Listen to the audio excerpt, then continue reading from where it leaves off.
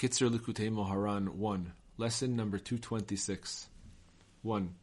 There exist songs of lament and depression that derive from the other side, and it is the way of people to be drawn after these melodies. When people sing these melodies on Shabbat, however, they thereby elevate them. Lesson number 227. 1. When a person passes by those who are reaping a field and says to them, "May God help," twice, this causes a spiritual elevation for the wicked that are reincarnated in those grasses. Lesson number 228.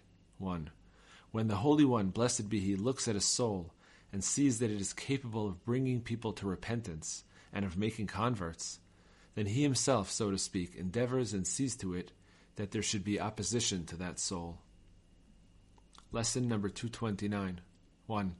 There are certain kinds of wood which, when they are made into beds, are efficacious for the conceiving and rearing of children, while other kinds exert a deleterious effect. Lesson number 230. 1. A person who has eyes to see is able to see and to recognize on the face of a student who his Rav is, provided that he has seen the Rav at least once.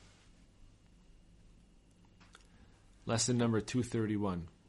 1. At the time that a person says, "And the host of heaven bows down to you," Psuke de Zimra, morning prayers, it is appropriate to pray for anything he needs. This is because at that time, the entire host of heaven comes to bow down and to give praise and thanksgiving to God. Therefore, it is good for a person at that time to ask God to command his host to channel down to him whatever he needs. For instance, if he needs healing, he should intend, as he says these words, that God should command his hosts to channel the powers needed for his healing into his bread and water. The same applies for anything else that he needs. See Likutey Moharan 2, lesson number 1.